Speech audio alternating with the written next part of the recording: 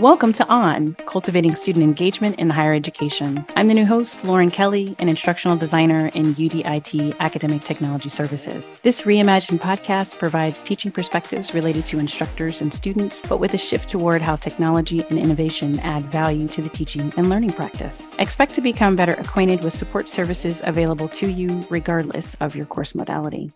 The second half of this specs grading podcast will focus on the perspectives of specs grading and the challenges that can come with it. The hope is that this shared experience can help you gain a well-rounded perspective as you consider whether or not this type of assessment might be right for you and your students. My guest is Ellen Monk, Associate Professor in the Department of Accounting and MIS and the Lerner College of Business and Economics at the University of Delaware. Ellen also serves as the Associate Chair of the MIS Department. She has been with UD for over 30 years, teaching a variety of MIS courses. She has co-authored 4 editions of the book Concepts in Enterprise Resource Planning and 17 editions of problem-solving cases in Microsoft Access and Excel. Hopefully, a little dash of Ellen's personal experiences with specifications grading will be helpful to you as our listeners. We want to provide an alternative faculty experience based on how sometimes we can try something new and realize it might not be a good fit for that semester, for those courses, or even for that semester's students. And that is simply okay. This episode will dive into her experiences and takeaways that might prove helpful to you if you happen to be on the fence about this type of assessment. Welcome, Ellen. Thank you so much for joining us. Before we dive into your experience with specifications grading, I thought it might be interesting to reflect a moment on our own learning experiences and grading. Would you share a little bit about your own learning experiences as a student and how grades might have played a role? Well, that was a long time ago. As an undergraduate student, I actually majored in chemical engineering, so I changed careers kind of halfway through. We were all worried about our grades, not so much in earning an A, but basically just passing the classes. So the actual grade was almost irrelevant as long as it wasn't a failure and you had to keep your GPA up. And there was very little grade inflation back then. So if you got a C on an exam, you were really happy about that. But over the past 30 years of teaching, grade inflation has really taken hold and students are so grade conscious. But I know personally, I remember grades being a really big deal. And when I thought about this question, right, and asking you about this question and my own experiences, I reflect back to high school. And I remember our valedictorian had a 6.67 GPA, which is ridiculous, right? And that's, I think, definitely proof of grade inflation. I just wonder if back then, if I had something like specifications grading, if my experiences might have been a little bit different. But let's go ahead and let's talk a little bit more about specifications grading. And I would like to know what inspired you to get started with specifications grading, and if you could talk about how you learned about this type of assessment. Sure. So my colleague, Mark Serva, and my former colleague, Katie Burko, were very interested in specifications grading, and they had implemented the grading scheme in some of their classes. Mark was doing some research with another professor in the Lerner College, Mandy Ballou, and Amanda Convery, who's actually in my department, around this type of grading. So the three of them invited me onto their project. Based on some prior research and research models, Mandy created a series of 6 questionnaires for students to complete throughout the semester.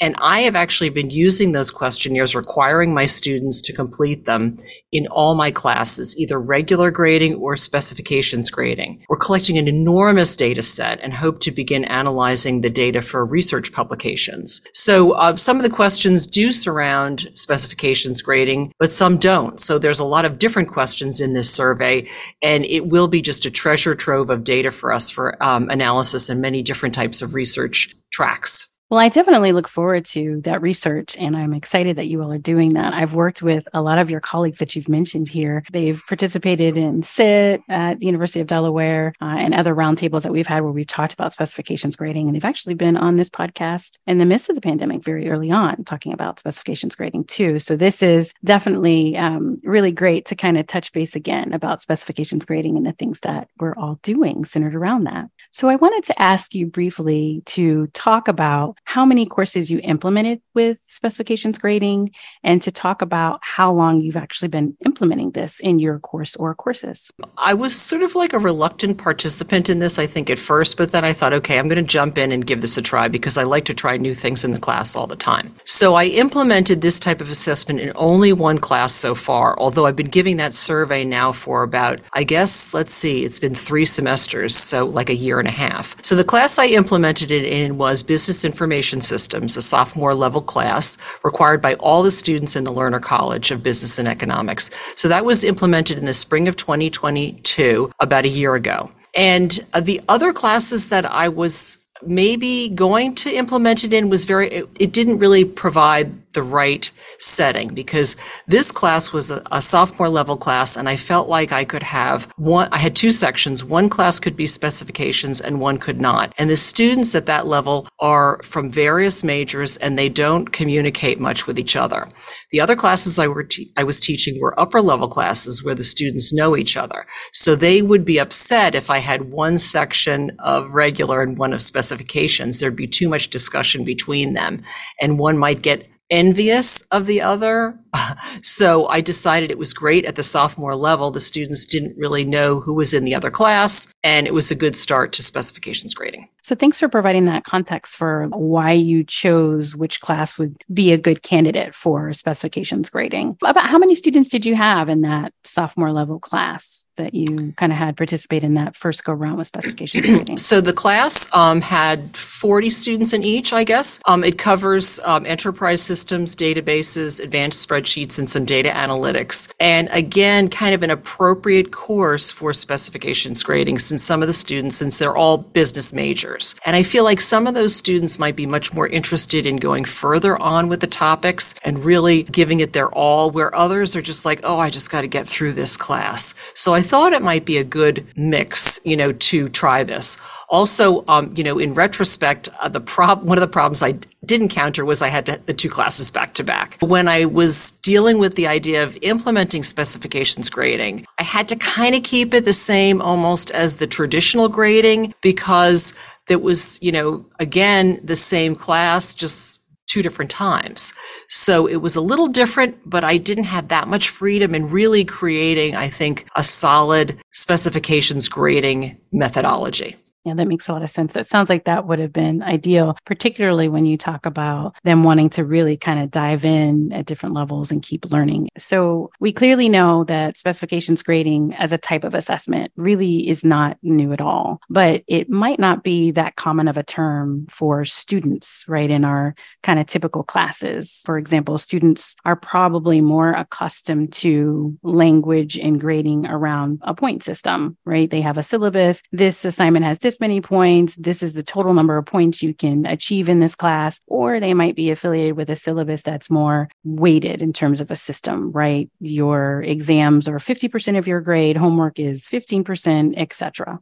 In my own research, I stumbled upon an example syllabus from Jesse Stommel, a specs grading pioneer who teaches math. And he wrote in his syllabus, your grade in the course is earned by demonstrating evidence of skill on the main concepts in the course and by showing appropriate engagement with the course. He continued to say that in this class, there are no points or percentages on any items. Instead, work students will turn in will be evaluated against quality standards that will be made clear on each assignment. The work meets a standard that students will receive full credit, but otherwise, students can receive helpful feedback on most of the items to have a chance to reflect on feedback, to revise their work, and then resubmit it for regrading. He also includes a really great, I guess it could be like a motto or really motivational piece in the syllabus where he says, by trying things, making mistakes, reflecting on those mistakes, and then trying again, you can make mistakes without penalty as long as you eventually demonstrate evidence of skill. And I definitely think that's helpful in terms of the thought process of growth mindset for students. A lot of students struggle right now with motivation and disengagement. So I just thought it was really helpful for starting that conversation with your students about specs grading and how it would be different Ellen, how did you introduce specifications grading? And more specifically, how did you prepare your students for this different type of assessment that they might not have been used to? Okay, yeah, that was challenging because I do think some students were kind of confused and they scratched their heads a few times when I did introduce it and during the semester. But again, just to review, I had the same two classes back to back. The first one I used specifications grading, second one regularly graded. And I spent a lot of time talking to the students the first day about that different grading scheme. I also had a tremendous amount of documentation on our learning management system that prepared them for that different type of grading. So some of the verbiage that I used, just example, I said learning and assessment for this class will follow a tiered grading format. Instead of grading each assignment on the percentage you complete, no partial credit or any assignment will be given. All assignments will be graded completed, pending, or incomplete. So that went for, let's say, all homeworks. They were either complete, pending, or incomplete. This tiered learning and assessment format is about you working toward the grade that you, not the professor, select. By eliminating partial credit for incomplete assignments, you're rewarded for completing the listed specifications provided for the assignment rather than punished for making mistakes. So that was the goal for it. Now, I had also a whole tier set up, and I really modeled this after one of my colleagues in this project, Mandy Ballou. She used this for her class, and her class also, I believe, was a sophomore level class. So I thought, well, this will work okay. So for example, to earn an A, you had to do the following. Earn no unexcused absences. Now, students are absent, and if they told me that they were sick and they made up the work, I assumed it was excused. They had to tell me about it. They couldn't just not show up. So no unexcused absences for the whole semester. They had to complete all the quizzes with an 85% grade or better.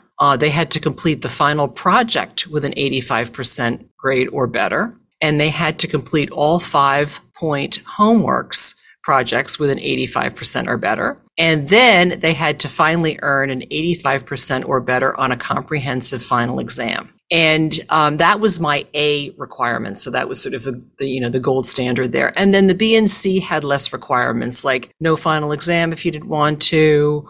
You could have, an absence here and there. There were some other less stringent requirements on the B and C. But they still had to get that 85% on exams, which we'll talk about in just a little while.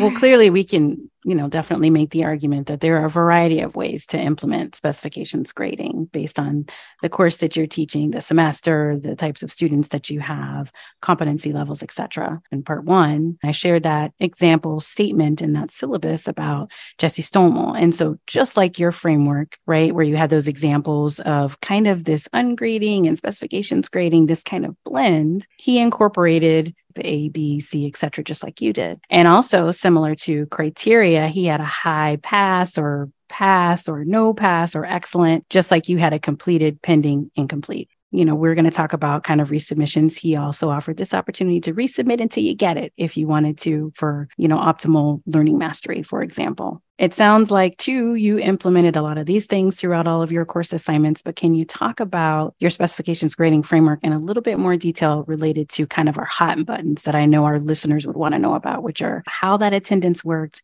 midterms and finals, things like that? Okay, so as I previously mentioned, I did require attendance, and I think that's so if I even go back to what pre-pandemic days, I never ever required attendance. And I require attendance now for all my classes because I think after the pandemic, students were really used to just sitting at home. That's not what a university, at least our university, is about. So I required attendance for everything. And grades of homeworks and projects were at a certain level, also exams. As I mentioned before briefly, the final exam was optional for those who opted for a B and C.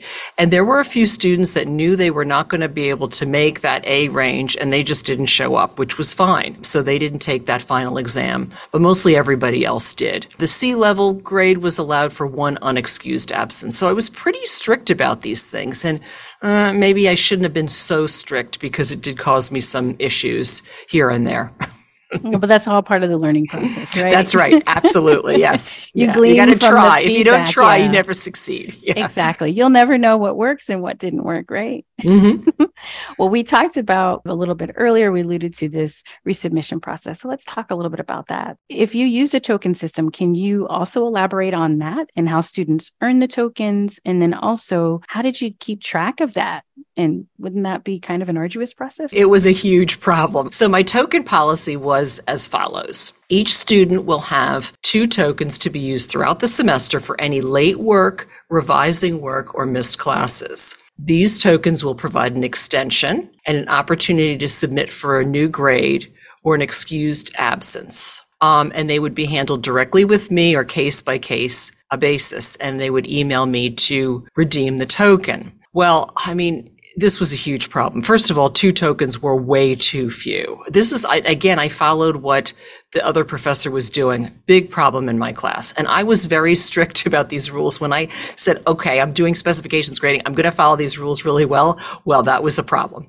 So for some students, 2 tokens were too little. I had a group of students consistently doing less than 85% on quizzes. I never should have said 85% because they would get, let's say, a 70. And I would say, look, if you don't pass this, you're not going to pass the class. And they were almost in tears, right? So I was like, what do I do? Because they consistently did poorly on quizzes. I had to figure out a way to allocate more tokens. Otherwise, they would fail after the second quiz. They would fail the class. So I made up a scheme that students who participated in class could earn more tokens. I just decided I've got to do something, right? That caused a little problem because the low scoring students didn't participate in class.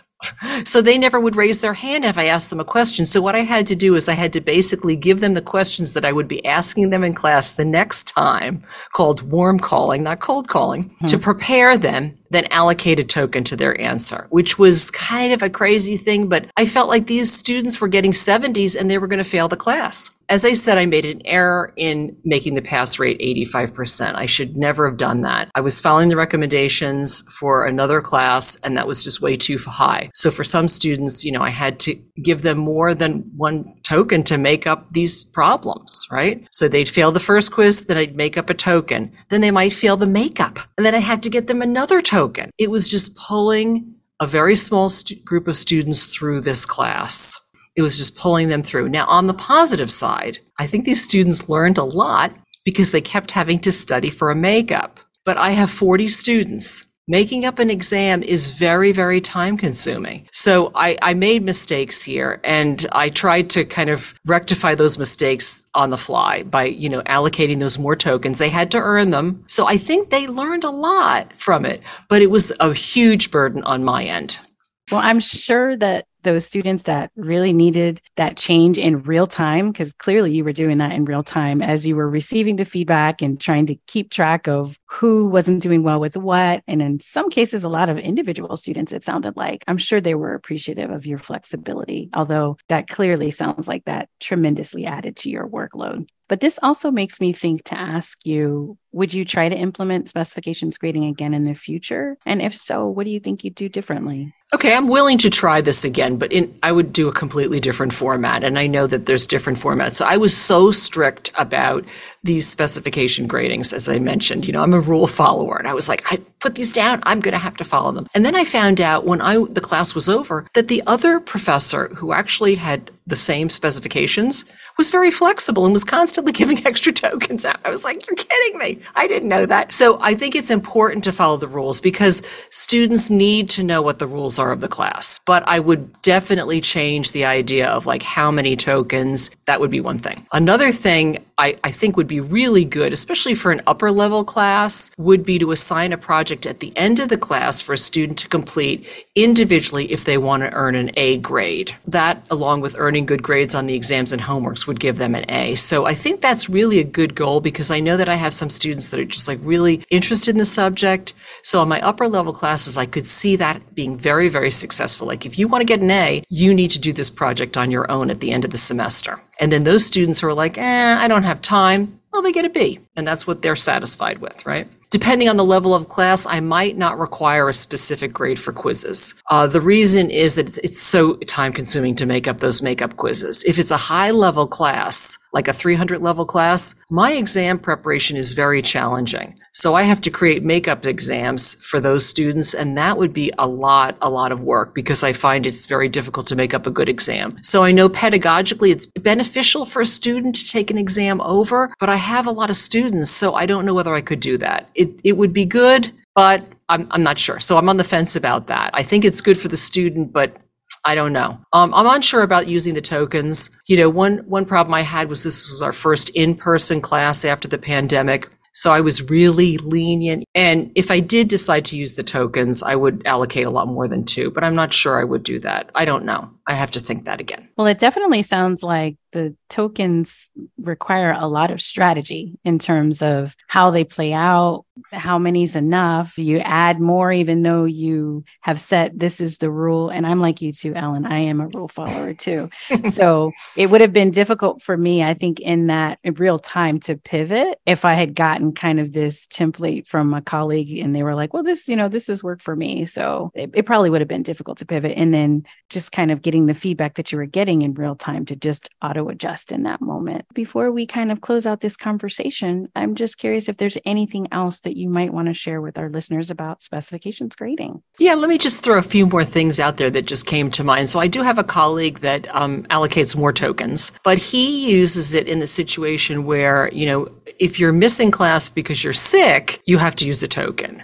But just in general about specifications grading, I think it's always good to think about how students learn and what motivates them. In a perfect world, if I had a small class, I might not do any grading at all. I might just say, let's learn, let's do these assignments. And I'll say, Lauren, you're doing a great job. You're getting this grade, or Lauren, you're not doing that great. You're going to get this grade. And I think that would be wonderful, no grading at all. But, in reality, students are very fixated on their grades. They're worried about their GPA, graduation, getting a job. And I feel like I still have to have some of that old-fashioned grading in there. But I think I can add some good parts of specifications grading. This idea of maybe challenging them to do something on their own. Or if I have enough time, or maybe I have some old makeup exams, maybe those makeup exams, they are really good because students have to work for that. And I think that's great because the more you test students, the better they learn. So that's a really positive thing. And I don't want to be lazy and say, I can't make up another exam, but it is very challenging for me to do that. So, there are some really good things about specifications grading. And I hope that your listeners aren't saying, ooh, this is really bad, I'm never going to do it. I think there are good things about it, but my first experience with it was not that pleasant. But I'm willing to try it again, and hopefully next time I come back, I'd have a more positive attitude towards specifications grading. Excellent. Well, I think that it's great that you have provided your lens. We don't want to just make, specifications grading this, it's golden. It's just wonderful because there are a lot of rough patches. And I think even the faculty that are currently doing it, they talk about their rough patches and kind of what didn't work, and a lot of them put it into practice because it was beneficial to them, not just their students. So everybody kind of has a different story. So I definitely appreciate your perspective because this helps to kind of give a well-rounded view of what it's all about, the good, the bad, and the ugly of specifications grading, so to speak. So I want to thank you so much for your time, Ellen. Again, thank you for sharing your story with us. This Reimagined podcast provides teaching perspectives related to instructors and students, but with a shift toward how technology and innovation add value to the teaching and learning practice. So if you liked what you heard today, please make sure you subscribe. This podcast provides innovative ideas from our brilliant faculty members that continue to help you shake up your teaching practice and add a little seasoning to your course design. If you have any questions, you can contact me directly at laurenmk@udel.edu. I'm always looking for podcast guests as well as rich content for each season. Thanks for listening. Hopefully you'll hear us next time.